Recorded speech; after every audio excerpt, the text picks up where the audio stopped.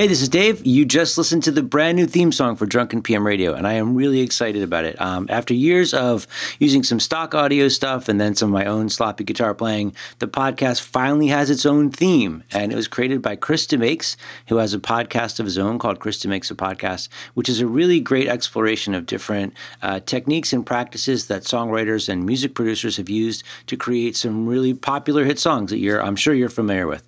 I'm going to make sure to include links in the show notes to Chris's podcast. And also, if his voice sounds familiar or the music is familiar, that's probably because he's in the band Less Than Jake, which is one of my favorite bands. So, Chris, if you hear this, thank you very much, man. I love the way it came out, and I'm super stoked about it. And now, on to the podcast. Hey, this is Dave Fryer. Welcome to The Reluctant Agilist. I am here with two people today to talk about the art of coaching. Christine Converse and Ross Berman are here. Just two disclaimers up front. I work with these people, not on the same projects, but we do work together, the same company. But they're going to talk a little bit about what they bring into this and how they view the job of coaching. So if you're somebody that's curious about that, you should pick up a lot of good stuff from this. You're also going to hear some movement because these people that I am talking with today are both very kinetic speakers, and they are actively moving about their home as they walk and think. So thank you for both taking time out to get your steps in and tell us what's going on today. Thank you for having us.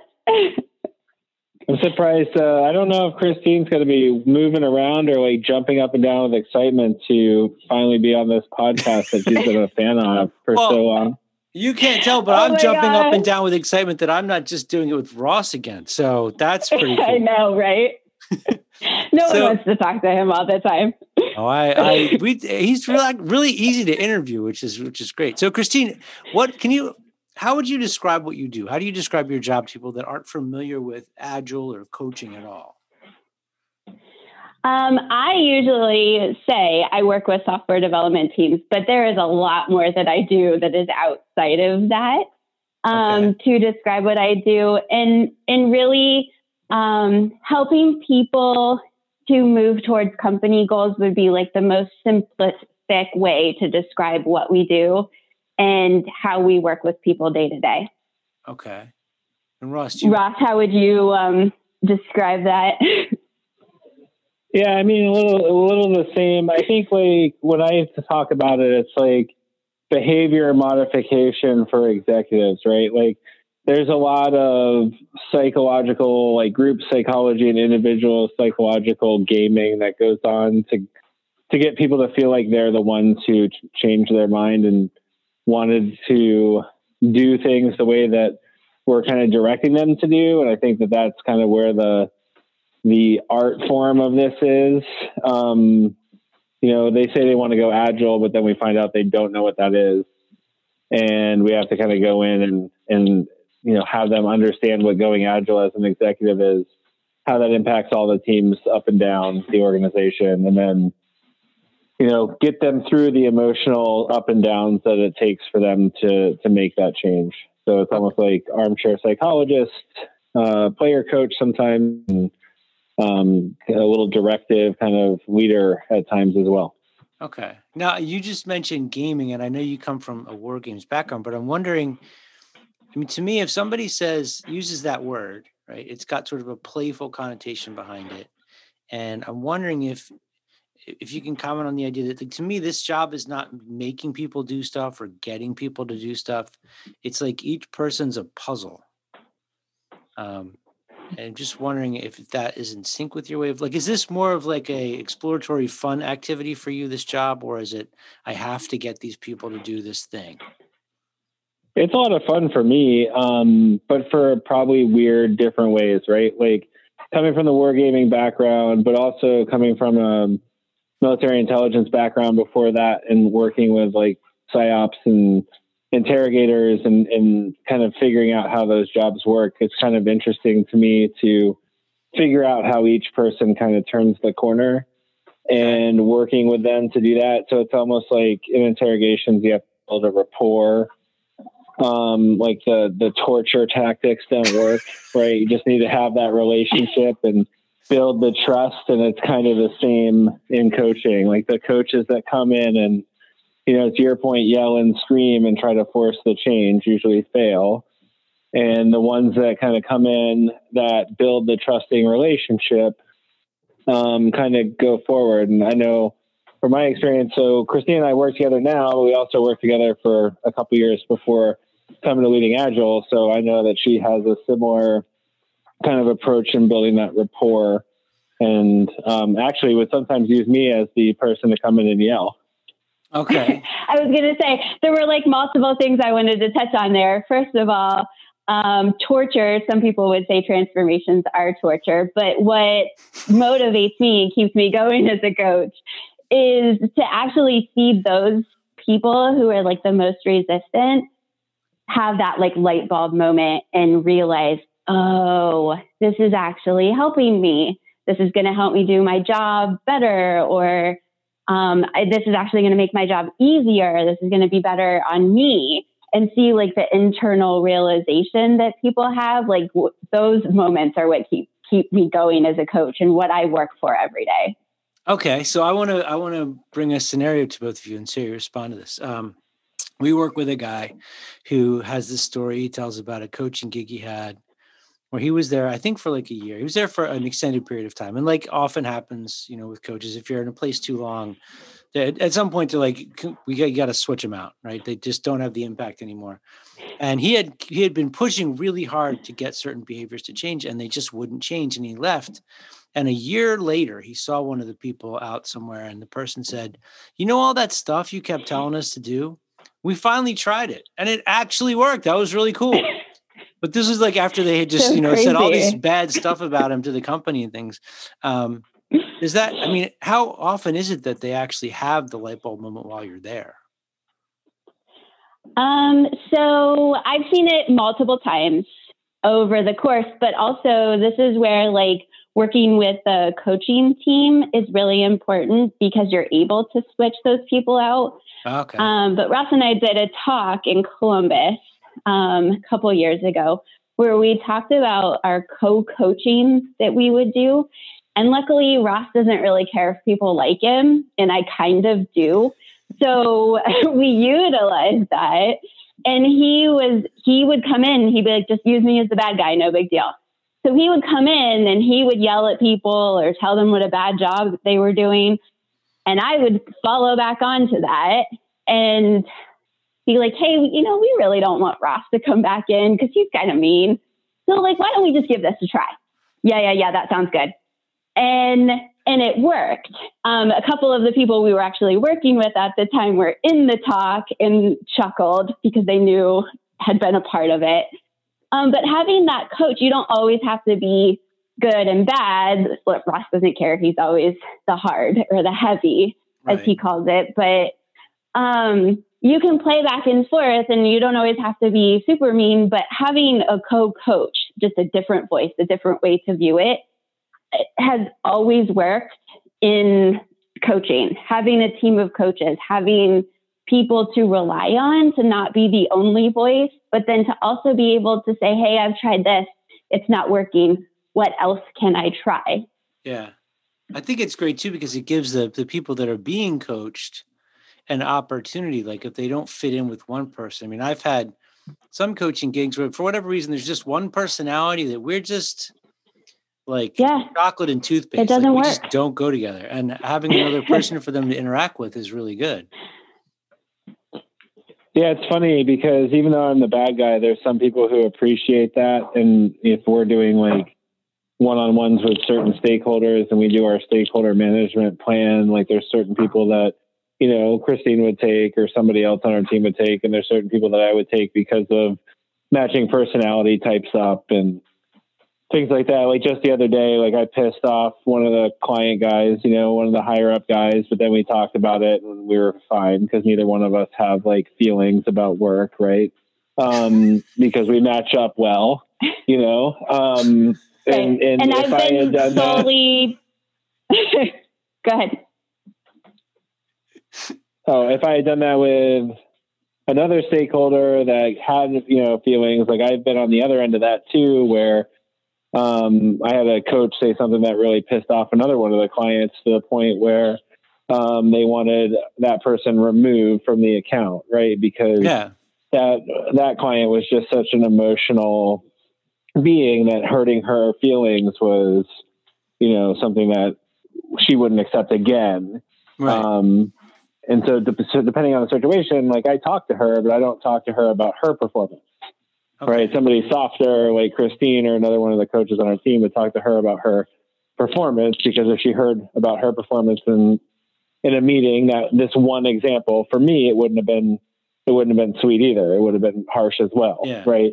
And then the other aspect of that, I think, and then we'll let Christine say what she was going to say, is if you already have like a longer relationship, an existing relationship, it's a little easier to be the heavy, so some of these teams that Christine would bring me in on the heavy, like some of them I had a long relationship with, so I was already a trusted commodity. I think like if we pulled you off the street, Dave, and said, okay, go be the heavy, like it wouldn't have worked, because it doesn't work anyway. Right. Well, it did work in this regard because Christine was being nice on the back end. Right. But if it was just some random person coming in and yelling, and then Christine going, well, we don't want, this random guy to come back, they'd be like, well, just take his badge access away. He won't be able to come back in. Right. So. Right. And that actually, like the next follow-on thought was being thoughtful about the coach that you're bringing into the team or set of teams. And like, is it a personality match is huge. I mean, I'm like a giant Disney nerd, like Disney nerd can tell you how to pair park or rides with like snacks. I mean, huge. Wow. And there was one, it's ridiculous. You've talked with Tom Furland about this stuff? He's huge into this. No, Disney. Oh, he's huge. But I should. Yes, you should. So I have been paired with other people who are known to also be Disney nerds, because we have a common connection, and we can build that trust through something personal and then work into the trust with work. And sometimes those can go hand in hand if you just have a good rapport with that person to be able to open the door with coaching. All right. So this is a totally different direction than I was planning on going, but since you just said that, I want to ask about it. So I always refer to those things as social tokens. Like there's things I can toss out that become a shortcut to trust. For you, it's Disney. Like I'm wondering if you can each name like one or two specific go-tos that you find are really common ways for you to quickly build rapport. Because for this to work, you have to build rapport with people, right? Yep. Even Disney, if you're going to be the Star heavy, Wars. you've got to build. Okay. Yep. Nerding out. So I spent years as a tester. So being able to, sympathize with the testers who are being the last person holding the bag and a waterfall transformation that's starting, I can gain trust really quickly by being able to talk the talk with them. Okay. And having them turn into like mini coaches until I can gain the trust to actually influence the whole team. Okay. So Ross, I'm curious to hear yours, and then I have a follow-up to this, but go ahead. What other than The Mandalorian? Yeah, no, I try to learn their business as fast as possible. So they believe that I know what to do to help them specifically, even though the transformation in of itself may be using the same techniques and practices and systems that I would use anywhere. I can speak to it in their language as opposed to just throwing agile vernacular up. And I read really fast and can soak that stuff in. So that's been helpful. Okay. The other thing is like kids, sports, food. Like I like to cook. So talking about food, like even if the other person doesn't like to cook, everybody likes to eat it. So, stuff like that.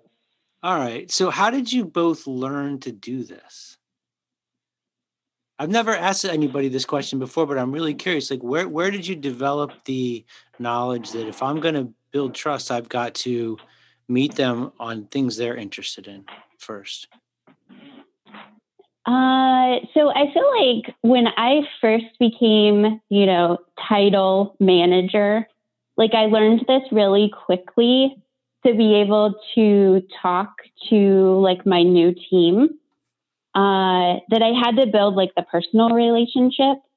And I feel like I learned a lot of my coaching ability there also, because I had some really good leaders who were really open and willing to just work with me day to day.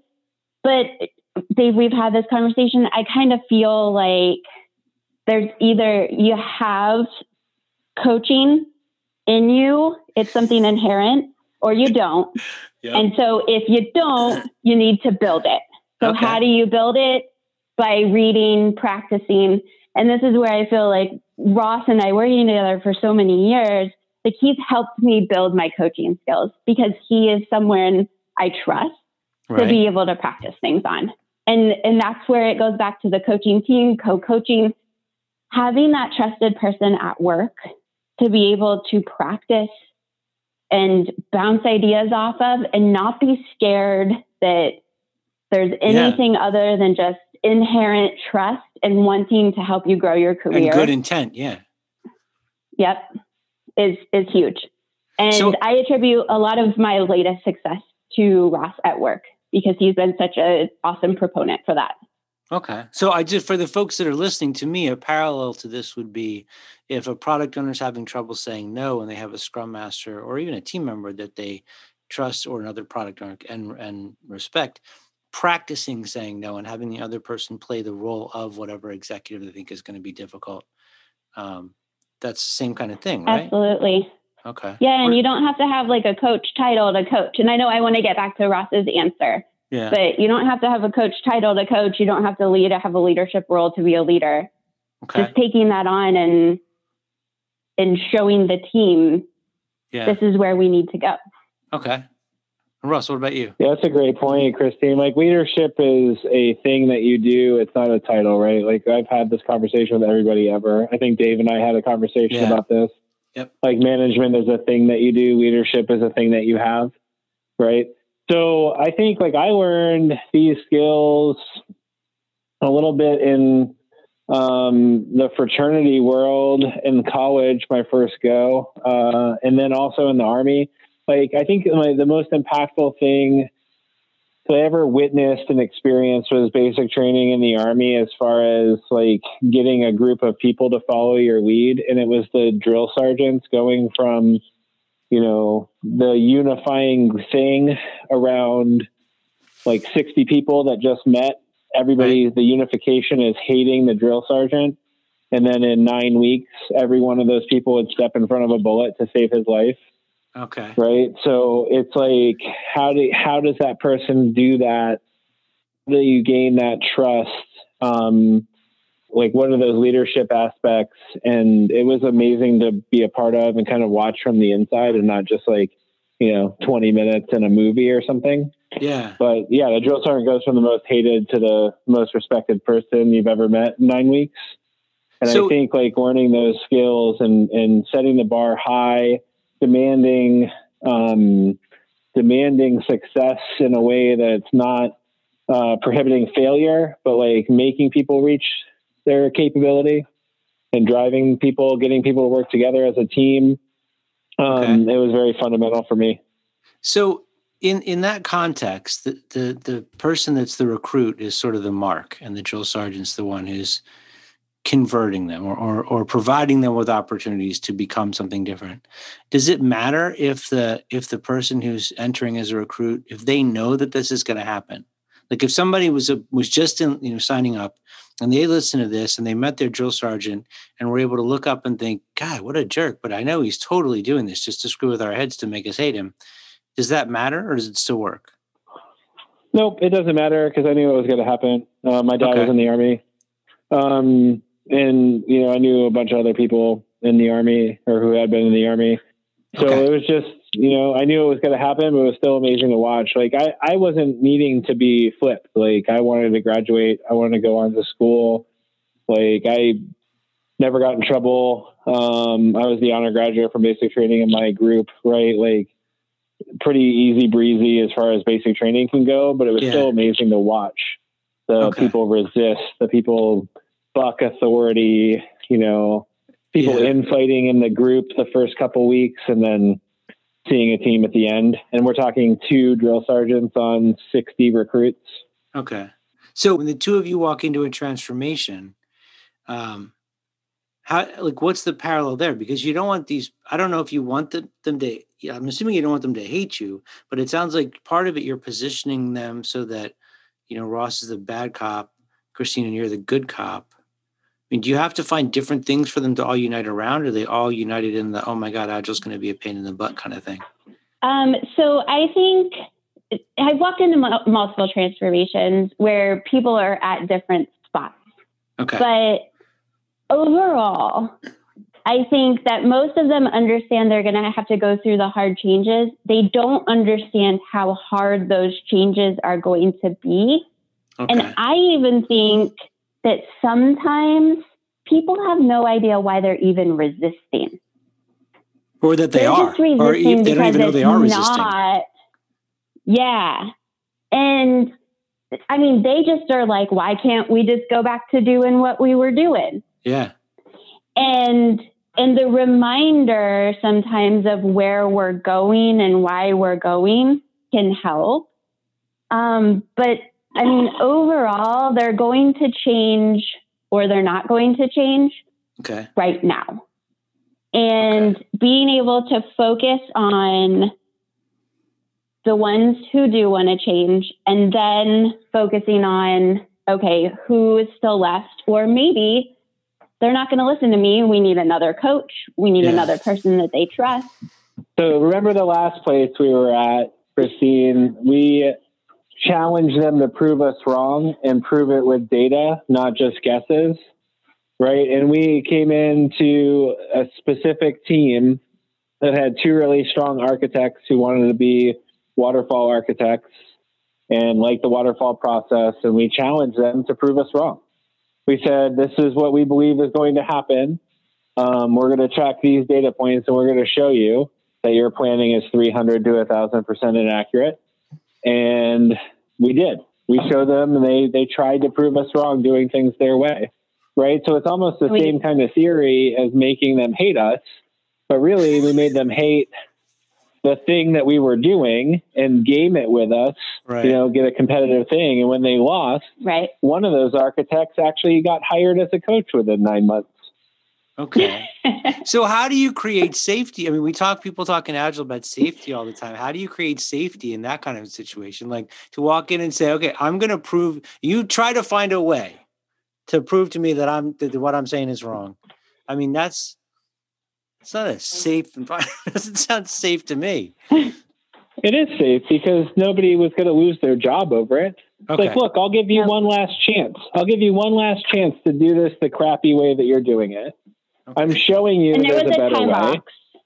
Okay. There was a time box set on that. Here, yeah. And then it took Ross working, the difference in coaching, Ross working with leadership, me working with the team members, and really tackling it from all angles to be able to provide them that safety to go out and prove us wrong. Okay. Now, so I know, Ross, you focus on senior, and Christina, it's more on the team level. Are you able to play good cop and bad cop with the senior executives the way you are with the teams, or is that mostly like a team thing? There's just bad cop with the senior executives, Dave. No, I can actually switch it back and forth. I have a funny story. So at this last place, when we started, we actually took over for a failed transformation. Okay. And, everybody just assumed that this transformation stuff was going to die. And I was like, okay, we're going to start with this one team because this one team is architecturally the closest to get to like a DevOps platform. They were cloud native, all that good stuff. And, got introduced to the leadership and I was like, all right, like I'm going to go to your portfolio team meeting and then we'll chat afterwards. This is a, vice president of product and we're going to chat afterwards and see how it's going. So I get on the call, and I think Christine was on the call too, listening in, maybe a couple of the other coaches that worked with us. And the VP is talking about user stories and like talking about specific developers working on specific user stories in a portfolio meeting. And I'm like, holy crap, like no wonder they're broken.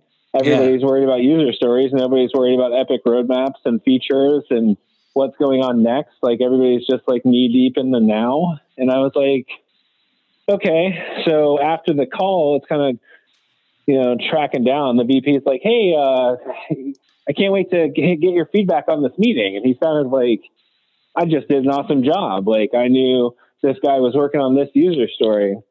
I was like, yeah, I'll give you a ring in a second. So I called him and he was like, hey, blah, blah, blah. And I'm like, hey, it's Ross. If I ever hear you say the word user story again, I'm going to come through the phone and slap the shit out of you. And he was like, what? I was like, what are you talking about user stories for, man? Like, you're a VP in charge of revenue, in charge of epics. Like, you don't need to be talking about user stories. You need to be focused on epics. You need to let your teams work.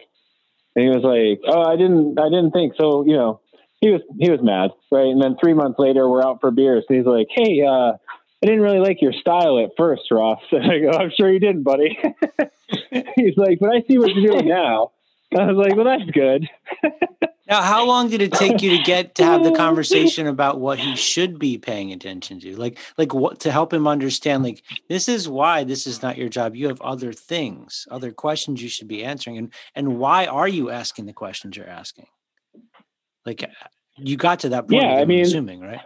We did. And it was, that was what Christine and I focused on. And this is the same group that had those two architects. So this was our first interaction in this new transformation. Christine had worked the previous transformation before I had started. And this is our first kind of foray. So I'm already kind of stirring things up. Everybody's like, we're going to prove this guy wrong. There's nothing wrong with, EP talking about user stories. Yeah. Blah, blah, blah. And we set the challenge and we said, this is what you should be doing. We did a bunch of training. We threw out some of the things the previous coaches were doing that were non-value add for the place that these teams were at, because they had not transformed at all. So there's no reason measuring transformation success right now because they haven't gotten there. They're still doing things in the complete old way. And we focused mainly building that system of delivery, but we did it around basing it on a different mindset. Like we kind of gamed it that way. Like even though we were putting in a system that was predictable and a system that could be repeated, we made it seem as though we were changing their mind about how work is done. And that's true, but it's not really what we were supposed to be doing. That's just a side effect. But we actually talked about it in this realm, as the primary thing that we need to do. Like, you guys are almost there. You just don't think about it right yet. You need to think about it this way. So it sounds like you have to be very empathetic towards them, be really good at reading people and interpreting their responses and their reactions to things. And I'm wondering where you each developed that skill. I mean, maybe Christine, maybe you can go first. Is that like always been a native thing for you? You could just pick up on that? Yeah.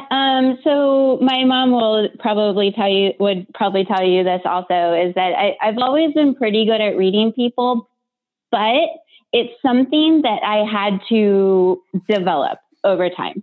So it wasn't something that came supernatural to me. I didn't feel like.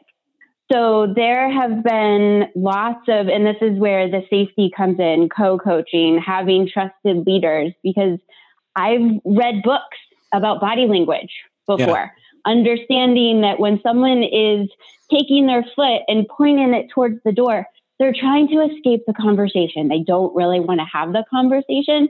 So you're kind of holding them there if you're continuing to talk, and understanding some of those subtle things that people do as a coach that inherently they do without even thinking about it, can help kind of drive the conversation and help you actually gain a little bit of trust with the person. Hey, I know you're probably busy, but can we just have 5 more minutes?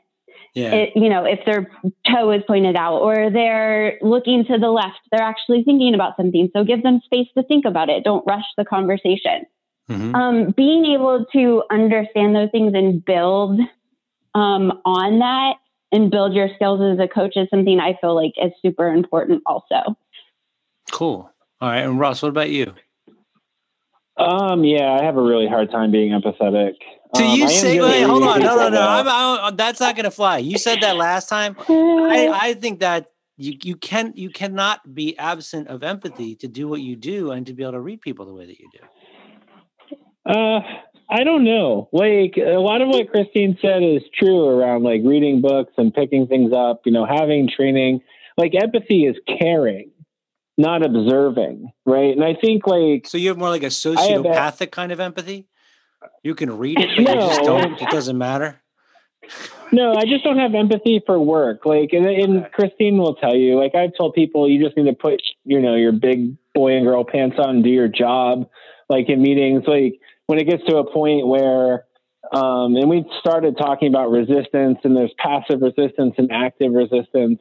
Like passive resistance is easy because it's really people just fighting the change with their fight or flight kind of mentality. So just getting them in that safe space, like you were talking about, like whatever that is, I can figure out what it is. I don't care what it is, which is probably why I'm so good at figuring out what yours is and what this other person's is and what that other person's is, because it's kind of irrelevant. Okay. It's just, people need to feel safe, which is important. But really like a good way to get people to feel safe in the business, from my perspective, is to understand where they want to go in the business. And then like, if you're all talking the same language and saying, okay, we need to get this product out first and that product out second, there's these dependencies, we need to track those. Like you're not finding a safe space. You're, being kind of part of the team delivering the product. And that gets tough for people with empathy, because that's when coaches go native, when they feel like they're part of the team delivering, not part of the coaching team transforming the organization. So it's like a fine line too that you have to walk. And you have to be self-aware of that as a coach. Working on a team, am I too close to these people? Am I allowing their excuses to get in the way of us actually continuously improving? Well, and that's where that partner in coaching can be valuable, right? Because they can pull you out when you start going too deep. Okay. Yeah. And having a team of coaches to bounce things off of, and the problems that you're having with the people, and checking each other, having those tough conversations with the coaches on your team. Are you allowing that as an excuse, or is this an actual thing that is impeding the transformation? Yeah. And I feel like people, Dave, feel good about a job well done, right? Like if a product gets to market faster, like people feel good about that. Yeah. Like irrespective of their feelings of like how awesome their old job used to be, where they wrote documents and now they're not writing documents, but they're getting product out. They're like, okay, like I used to love writing these documents. But getting product out 4 months faster was great. And we all got our bonus this year because we got an extra 3 months of revenue that we weren't planning on, so that's awesome. Like, I think people celebrate those successes. Okay. And I think if you can get people to that success, you don't have to necessarily do it in a way that's creating all that safe space, because the success is the safe space. So it's like, what was his name? Bobby Knight. Okay. Yeah. Like Bobby Knight's throwing chairs and choking people, and it's a madhouse, right? But he's winning basketball games. He's always in contention. He's winning, titles, right? Whatever that looks like, but it's not safe. Like his players probably hate playing for him, but his players don't hate winning. But they trust. So they kind of suffer through it.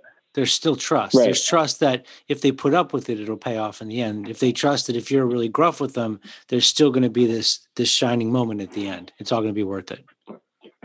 Right. And at the same time, like, I think Christine does this as well. Like every once in a while, Christine will get fired up on a call from a coaching perspective, but she also repairs it fast.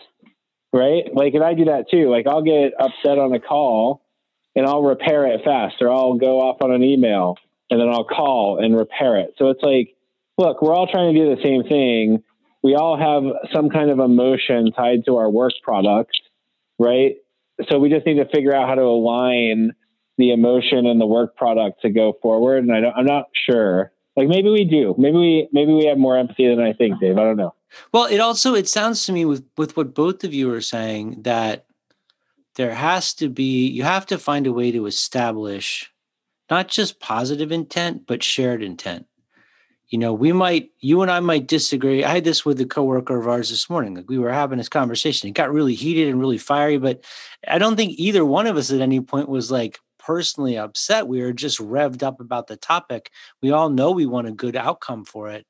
And, sometimes things get a little whatever. And if they trust you, that's a big deal. But how do you build that trust in your intent? How do you get them to believe in you?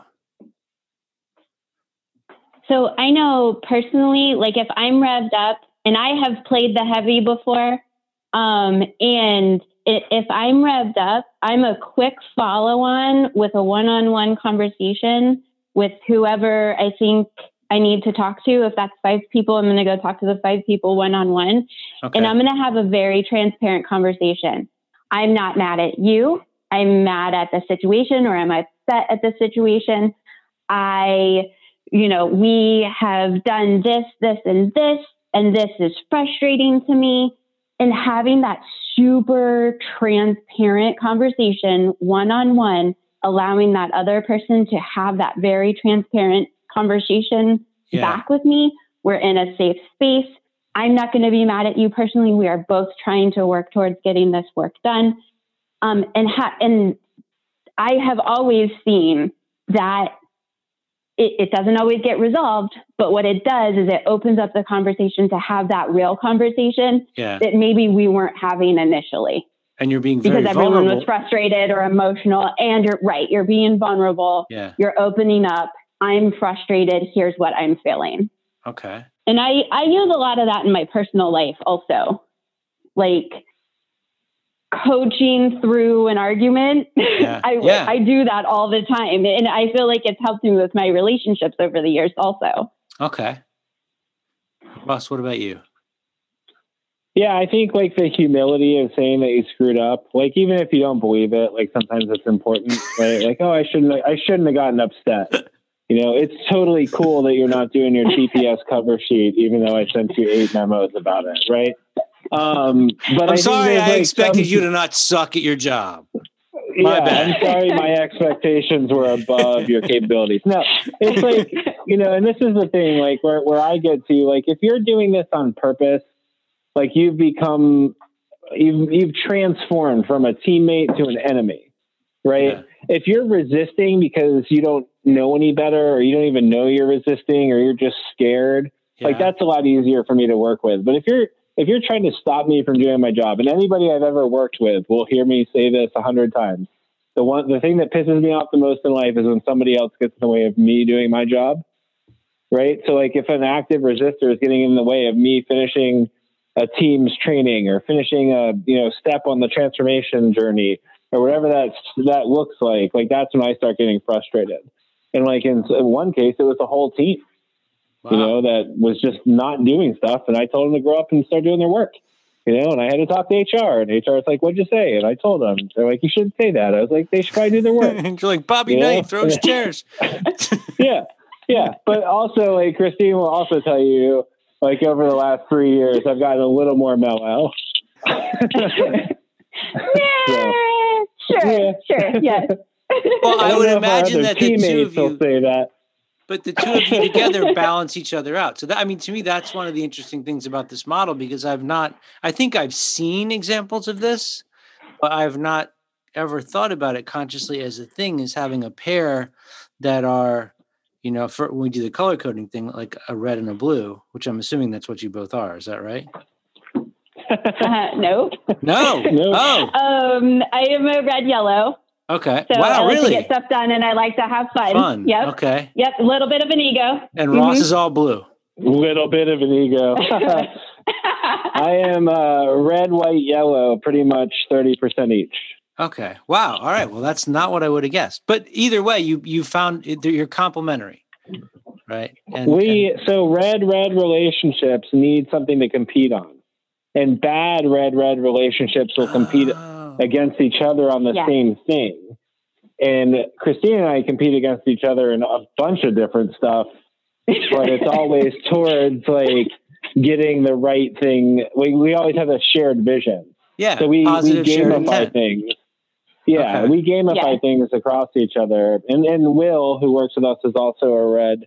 And we kind of, the three of us kind of, feed off each other. Like Will and I like joke around about which people like us better.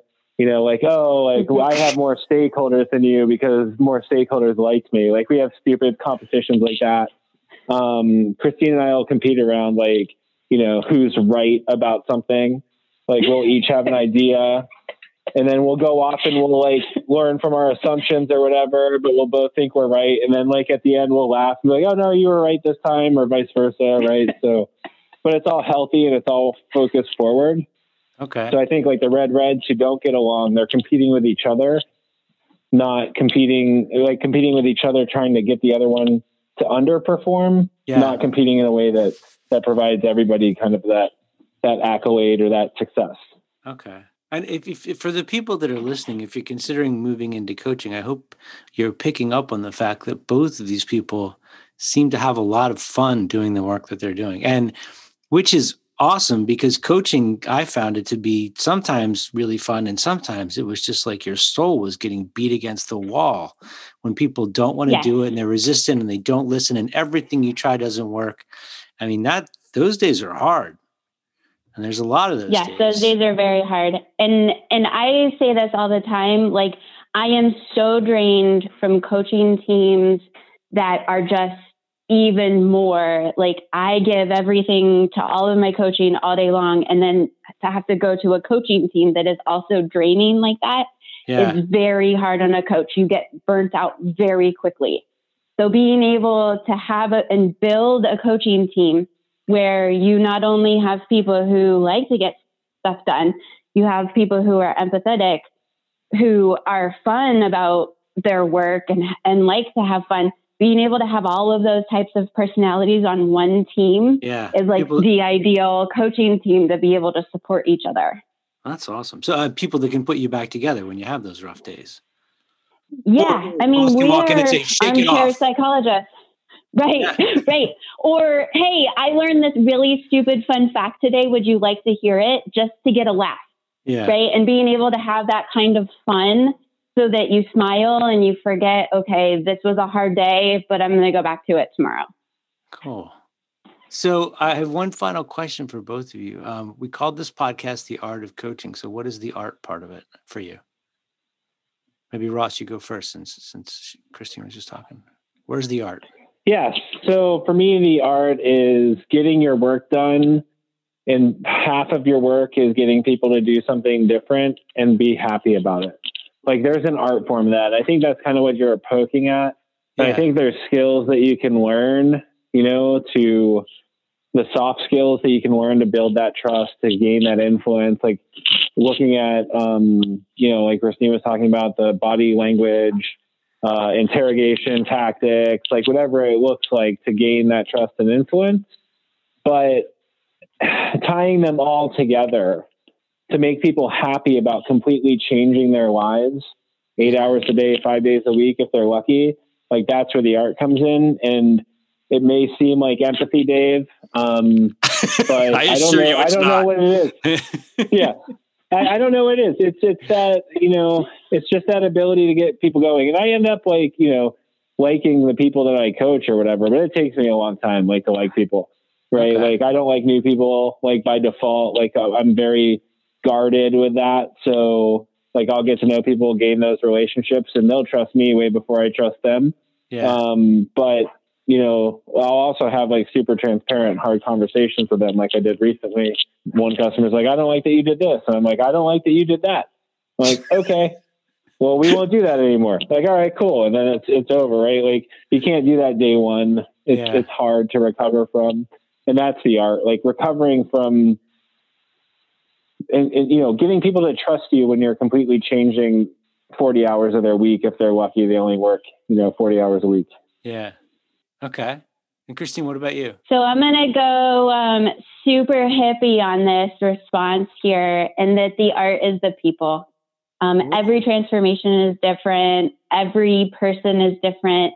No situation. You could have the one person resisting for the same reason, and they will flip the bulb on their mind differently because these transformations are about the people.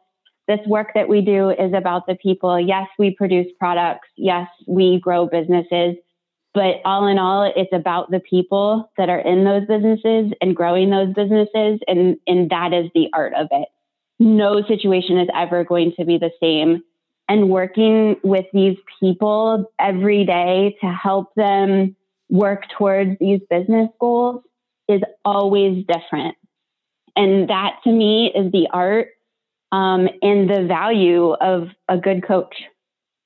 Oh, that was awesome. I don't want to ask any more questions. That was a really good ending. Well, what if people want to get in touch with you? Christine, what's the best way for folks to reach you if they have more questions?